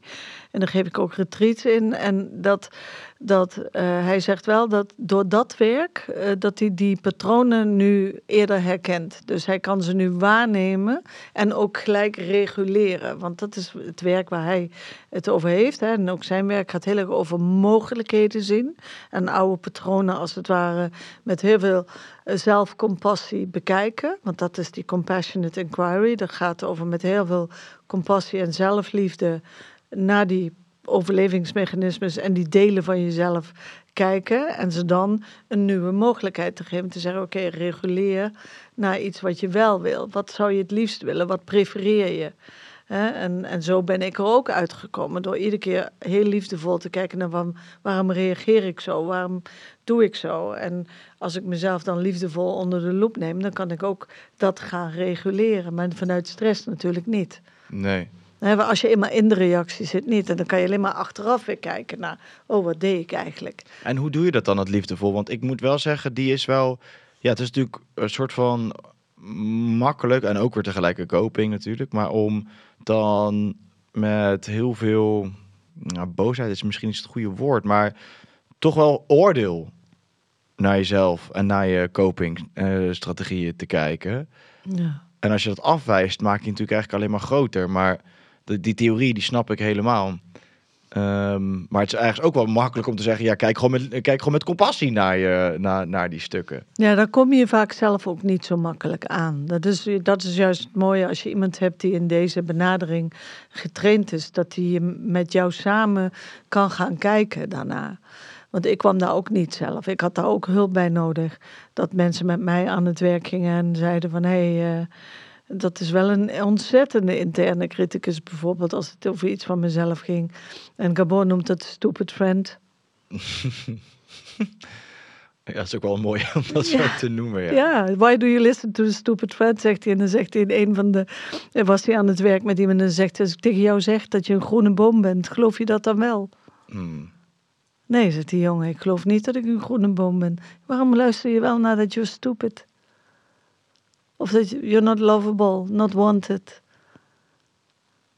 En daar heb je iemand voor nodig die je dat terugspiegelt. Dat je zo denkt en zo doet en zo voelt en zo handelt. Ja, wat dat is een spiegels natuurlijk zo van je grootste leerschool. En ik vind het ook mooi dat je, want dat is natuurlijk ook wel zo, hè, je copings en alles wat je hebt ontwikkeld om die pijn niet te hoeven voelen, die hebben uiteindelijk er wel voor gezorgd dat jij bepaalde eigenschappen heel goed hebt doorontwikkeld. Precies. En als je die eigenschappen voor jou aan het werk laat gaan in plaats van dat zij jou besturen, dan kan je er hele mooie dingen mee doen. Ja, en als je ze kan gaan reguleren en in, zeg maar, friends de vrienden mee wordt en er uiteindelijk op een meer liefdevolle benadering mee kan omgaan. Hè? Dat is ook dat je vanuit je hart meer laat luisteren, daarna gaat luisteren en meer zachter voor jezelf wordt. Die kwetsbaarheid wordt altijd verward zwak, maar dat is het juist niet. Als je daar wat meer naar gaat luisteren, naar de kwetsbaarheid van jouw bestaan. En ook dat je die kwetsbaarheden hebt. En dat je dat kan om gaan zetten naar krachten. Dat is die wijsheid waar ik het over heb. Dat je kwetsbaarheden krachten maakt.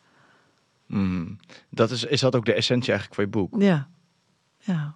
Dat hoe je van iets wat je raakt, wat je beheerst, je coping of die denk- en voellussen waarin je terechtkomt, dat je daar je tegelijkertijd naar gaan kijken. En afstand van leert te nemen door met een andere blik naar te kijken. En van daaruit meer ruimte in jezelf gaat creëren, waardoor het ook op kan lossen. Verbeteren. En nieuwe mogelijkheden voor jezelf gaat zien.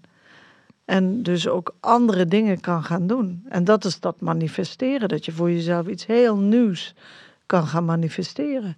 Maar je moet het wel aangaan dat je die weg naar binnen moet gaan. En dat vind ik wel, ik krijg dat vaak als ik daar wat over post, bijvoorbeeld op mijn socials, krijg ik daar wel vaak vragen over. Van dat zeggen jullie eigenlijk altijd wel van een keer naar binnen, maar hoe doe je dat dan? Ja, dat doe je door oftewel in therapie te gaan. Kijk, bij mij is het inmiddels zo geworden, en dat vind ik wel heel belangrijk om te noemen, dat therapie is belangrijk. Dat is om jezelf te leren kennen. Je kunt patronen gaan zien. Dat is echt ontzettend belangrijk. Dan vind ik een ander ding wat daaruit voortkomt, is dat je in je onderbewustzijn je gaat herprogrammeren. Daar is hypnose bijvoorbeeld een heel mooi middel voor. Dus van therapie kan overgaan in hypnose en hypnose kan overgaan in meditatie. Want als de mind rustiger wordt, dan kan je ook in meditatie gaan met jezelf. Dus als je begint met mediteren, komt alles in eerste instantie omhoog. Maar als je nou zo gaat kijken dat je dat als een 3-eenheid ziet, een trinity, therapie, hypnose en meditatie, en dat de ene staat naar de ander kan gaan, ja, dan heb je eigenlijk alles te pakken. En dat is ook wat ik toen straks bedoelde met, laten we die disciplines samenvoegen, want therapie is ook supergoed, maar meditatie ook. En waarom moet het of het een zijn en het ander, en moet de een het ander afkraken? Snap je? Breng dat dus samen. Want het is voor mij als professional is het een fantastische 3-eenheid geworden. Maar want dit vind ik wel een heel mooi onderwerp, want als jij meditatie alleen benadert vanuit mediteren, dan sla je wel vaak het hele schaduwwerk of het trauma gedeelte sla je over. En dat is natuurlijk wel een stroming die tegenwoordig heel populair is om te gaan mediteren en om eigenlijk gebruik je meditatie als tool om weg te blijven bij de andere stukken uit de eenheid. Als het zo gebruikt gaat worden, is het niet goed. Nee. Kijk, en ik heb ook ervaren in die 11 jaar dat ik met Joe Dispenza onderweg ben geweest, is dat mijn hele traumastuk kon ik niet met hem doen. Daar kwam ik op het spoor van Gabor Maté. En dat merkte ik ook van, ik kan wel mediteren, maar er zijn een aantal stukken, daar kom ik met het mediteren helemaal niet aan. Dat werkt niet. En bleef ik dus ook een aantal dingen bleven terugkeren. In je gezondheid in mijn mentale en emotionele gezondheid vooral. Daar merkte ik het meeste in. Wat cool. Dus eigenlijk ben je gewoon door de Joe Dispenza manier met het mediteren en je mind, ben je met een heel groot deel aan de slag gegaan. En toen moest je toch een laagje dieper nog naar de donkerte toe. Ja, naar wat is eigenlijk precies met mij gebeurd. En waardoor ben ik nu zo als ik nu ben? En waar ligt mijn authenticiteit nu? Hè? Want we hebben 2 niet onderhandelbare behoeftes in ons leven als mens. Dat is 1, de behoefte aan binding. En 2, de behoefte aan authentieke gevoelens. En wat denk je wat er met een kind gebeurt als het niet authentiek mag zijn in zijn gevoelens? En wel de binding nodig is. Wat doen kinderen? Ja, afscheiden. Ja. Aanpassen. Ja. De eigen authentieke gevoelens opofferen om die binding in stand te houden. En dus die niet onderhandelbare behoeftes die wij hebben, de behoefte aan binding en de behoefte aan authenticiteit, die kan je, als je getraumatiseerd bent, compleet kwijt zijn. En daar allemaal afgesplitste delen in jezelf. En als je gaat mediteren en je bent iemand die al altijd dissocieert, is het fantastisch om in een ruimte terecht te komen. Maar in feite ben je hetzelfde aan het doen wat je altijd deed. Dissociëren. Ja, dat is heel mooi dat je zegt. Ik denk ook voor veel mensen niet de populaire boodschap, maar nee, wel. Maar dat is het wel. Ja. En daarom is het belangrijk dat je die combinatie hebt. Dus dat die disciplines gaan samenwerken. En ik kom echt zoveel mensen tegen die zoeken en die in de ene discipline afgewezen worden voor dat en in de andere discipline voor dat. En ik denk, waarom brengen we het niet samen? Ik vind het wel mooi wat je net zei ook over, die kwam wel even binnen, over dat je dus als je als kind, dat jouw emoties niet mochten zijn, dat je omdat je hebt dus die binding nodig om te overleven als kind, dus dat je inderdaad al afscheidt of jezelf aanpast en dus in ieder geval zelf nooit hebt geleerd om authentieke eigen gevoelens te ervaren, omdat je eigenlijk constant op zoek bent naar die verbinding bij iets anders. En dat achtervolgt je natuurlijk de rest van je leven. Want binnen elke relatie die je hebt, of het nou vriendschappelijk of whatever, of iets anders is, of een echte liefdesrelatie, zul je op zoek zijn naar die verbinding en die herken ik zelf ook, om jezelf te kunnen voelen eigenlijk. Maar je voelt eigenlijk helemaal niet jezelf. Je voelt gewoon, je voelt de verbinding voel je wel. Maar nog steeds voel je natuurlijk niet je authentieke eigen gevoelens. En daarmee ga je dus ook over je grenzen heen. En dan heb je dat hele riedeltje wat dan begint, waardoor je ellendig voelt. Als je het hebt over please-gedrag, dat komt daar zeker uit voort. Dat is dan een coping. Want als jij niet boos mag zijn, bijvoorbeeld, en je wil de binding met een van je belangrijke hechtingsfiguren in stand houden, dan offer je je boosheid op. Maar je denkt tegelijkertijd, ik ben een heel slecht kind. Want dat gevoel mag er niet zijn. En dat zijn eerder de traumatiserende boodschappen die kinderen krijgen. En daar zijn heel veel ouders zich niet van bewust dat ze die geven. Dat is echt zo. Omdat we ook maar wat doen. Ik heb ook maar wat gedaan. Als ik nu met mijn kinderen praat over bepaalde dingen van toen, dan zeggen ze ook, mam. En dat is goed. Maar als je er maar over in gesprek kan gaan. Ja, maar dat is het, hè. Want iedereen denkt aan trauma's en dat je wordt aangereden door een trein. Maar of dat er iemand uit je leven wordt ontnomen of wat jij hebt meegemaakt. Maar wat wij net zeggen, dat is zo dun eigenlijk, dat het je eigenlijk niet opvalt. Totdat je je echt in gaat verdiepen wat het nou eigenlijk allemaal doet en wat het met je leven heeft gedaan. En ook bindingsangst is natuurlijk ook, ook daar weer wat je net heel mooi zei. Eigenlijk hebben we dus verbinding nodig, maar we zijn bang geworden voor die binding en dus duwen het weg. Maar je hebt het nodig. Dus wat doet het dan met jou als persoon? Dat gaat je niet gezonder maken in ieder geval. Nee, zeker niet. Zeker niet. Hoe zie jij de rol van de plantmedicijn dan in die eenheid? Als een fantastisch hulpmiddel om dat bewustzijn te verruimen. En ook therapie te versnellen. En ik ben daarin getraind en ik werk daar ook mee. En ik zie het effect bij mensen met vooral die langdurige zoektocht naar de oplossing. Van hoe kom ik hier uit? In Duitsland heb je natuurlijk heel veel mensen die echt nog zwaar getraumatiseerd zijn, ook van de Tweede Wereldoorlog. En ik heb daarin met Frans Ruppert, dat is een Duitse psycholoog, klinisch psycholoog, die daar heel veel binnen systemen en trauma heeft gedaan. Daar heb ik een opleiding gedaan. En daardoor werd mij bewust hoe intergenerationeel trauma werkt.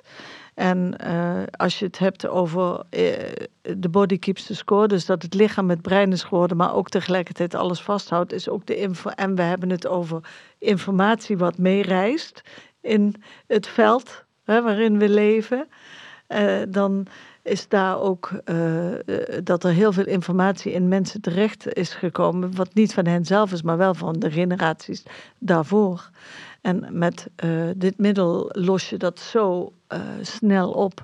Er zijn soms mensen al jaren in therapie en dan doen ze zo'n sessie of ze zitten in zo'n retreat. Is mijzelf trouwens ook overkomen. Want zo ben ik bij mijn ziekenhuisopname als baby terechtgekomen dankzij die plantmedicijn in het werken met mijn eigen trauma's. En dat had ik nooit met mijn bewustzijn kunnen ervaren, maar mijn lichaam. En dat is wat dat medicijn doet. Het brengt je in die lichamelijke ervaringen en zet dat bewustzijn aan en open. En daardoor komt die informatie gewoon. Dat is een fantastisch middel. Fantastische hulpmiddelen zijn dat, Wordt alleen ook wel weer misbruik van gemaakt. Ja, maar dat heb je altijd. En daarom zeg ik ook, als je zoiets gaat doen, ga naar iemand die getraind is, die ook want dat zegt Gabor ook, hij leidt mensen op, specifiek met het werken met psilocybine, maar wel, dat zijn allemaal professionals die ook weten wat trauma is. En die ook goed een integratieproces kunnen begeleiden. Want het gaat om 20% gebeurt in die sessie. Of in zo'n retreat. Maar de integratie daarna is veel belangrijker. En dat geldt ook voor het gaan naar zo'n retreat als bij Joe Dispenza. Waar je met 2000 mensen in een enorme high energy terechtkomt. En dan kom je thuis. Poep, paf. Ja, en dan moet je het zelf gaan doen. En dan moet je het zelf gaan doen. Ja. En ook daarin kun je gedesoriënteerd raken en denken van wow, wat is hier gebeurd. En daarin is het belangrijk dat je met mensen een gesprek kan voeren die dat niet gelijk als een psychose wegzetten en je aan de antipsychotica zetten, maar je helpen om dat goed te integreren. Ja. Hoe zit dat met dat intergenerationeel trauma dan? Want dat is wel, daar hoor je ook verschillende dingen over. Wat heb jij daarover gehoord? Want dat vind ik wel interessant dan om te weten. Hoe jij dat ziet. Hoe of ik wat het je zie, ervan weet. Dat zijn als je naar de ziel kijkt, die uit voorgaande levens heb je natuurlijk, dat is natuurlijk al, daar zijn mensen die doen er onderzoek naar en die kijken daarnaar. Maar hoe ik er zelf naar kijk, is dat ik geloof dat mensen, bijvoorbeeld de Tweede Wereldoorlog, dat een gebeurtenis is geweest waar heel veel mensen letterlijk getraumatiseerd zijn door wat ze hebben meegemaakt. En daar copingstrategieën op hebben ontwikkeld, zonder dat ze dat zelf doorhebben. Ja. En dat die coping, die gaan kinderen krijgen. En dat die coping, die ze nog steeds hebben, uiteindelijk weer zorgt voor een hechtingsprobleem met hun kinderen. En dan, generatie, dus zij groeien op met dezelfde copingstrategieën vaak als die ouders dan hebben, zonder dat zij daadwerkelijk getraumatiseerd zijn door de Tweede Wereldoorlog, maar wel de copings hebben overgenomen van hun ouders eigenlijk. Ja.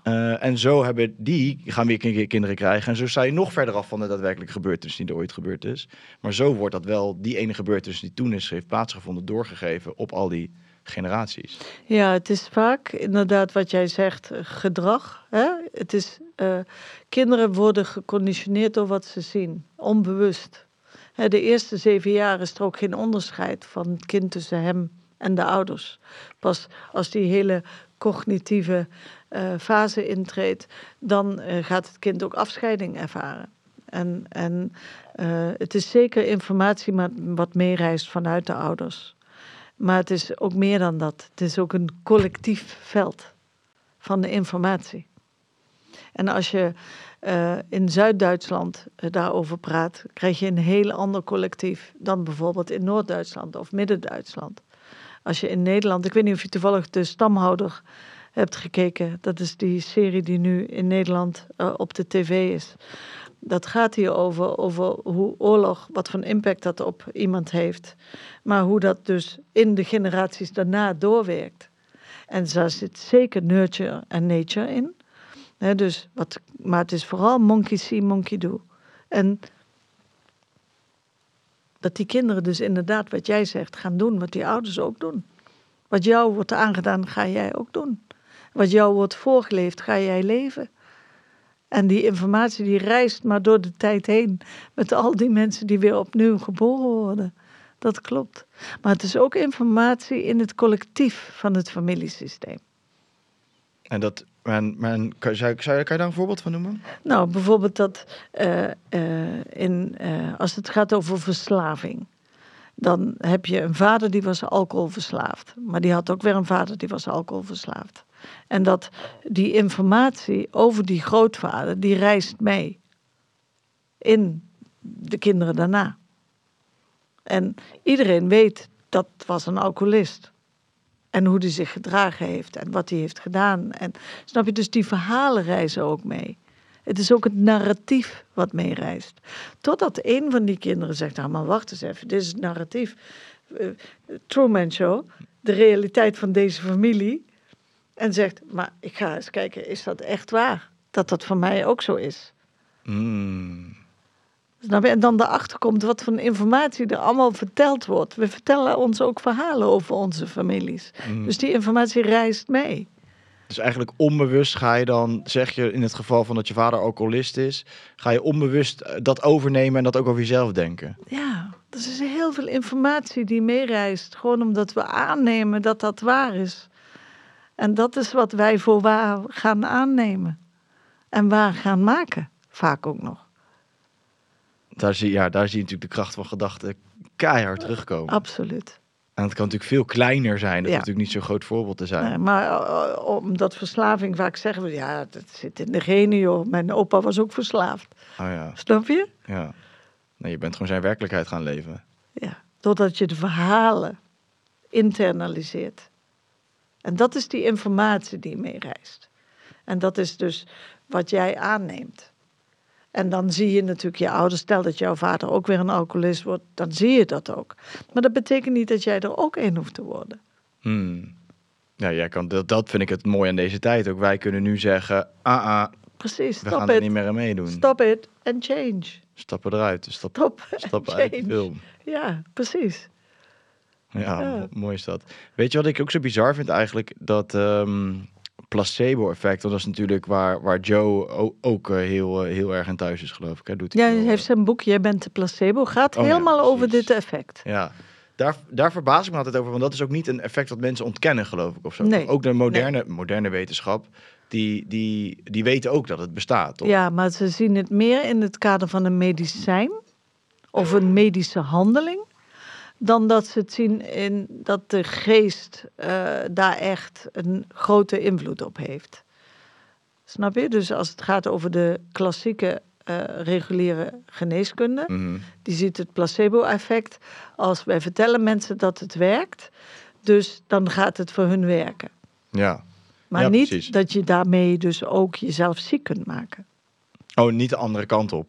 Ja, precies. Maar ik bedoel meer dat het is zo'n algemene term ook, placebo-effect. Maar daarmee voor mij, ja, of ben ik nou gek, maar daarmee toon je toch eigenlijk alles al aan.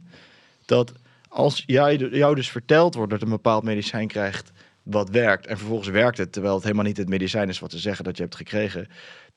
Daarmee wordt toch precies aangetoond wat er eigenlijk gebeurt. Ja. Dat onze gedachten dus die kracht hebben. Ja, maar dat zeggen ze dan niet bij, dat die gedachten die kracht hebben. Welke arts die jou een placebo heeft gegeven, zegt dat? Nee, niet. Nee, want dat willen ze niet dat jij dat weet.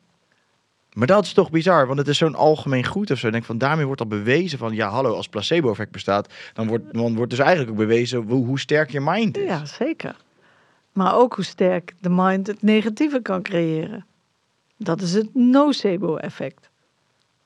En dat is eigenlijk wat we allemaal aan het doen zijn. Met beperkende gedachten ook. Met beperkende gedachten, ja.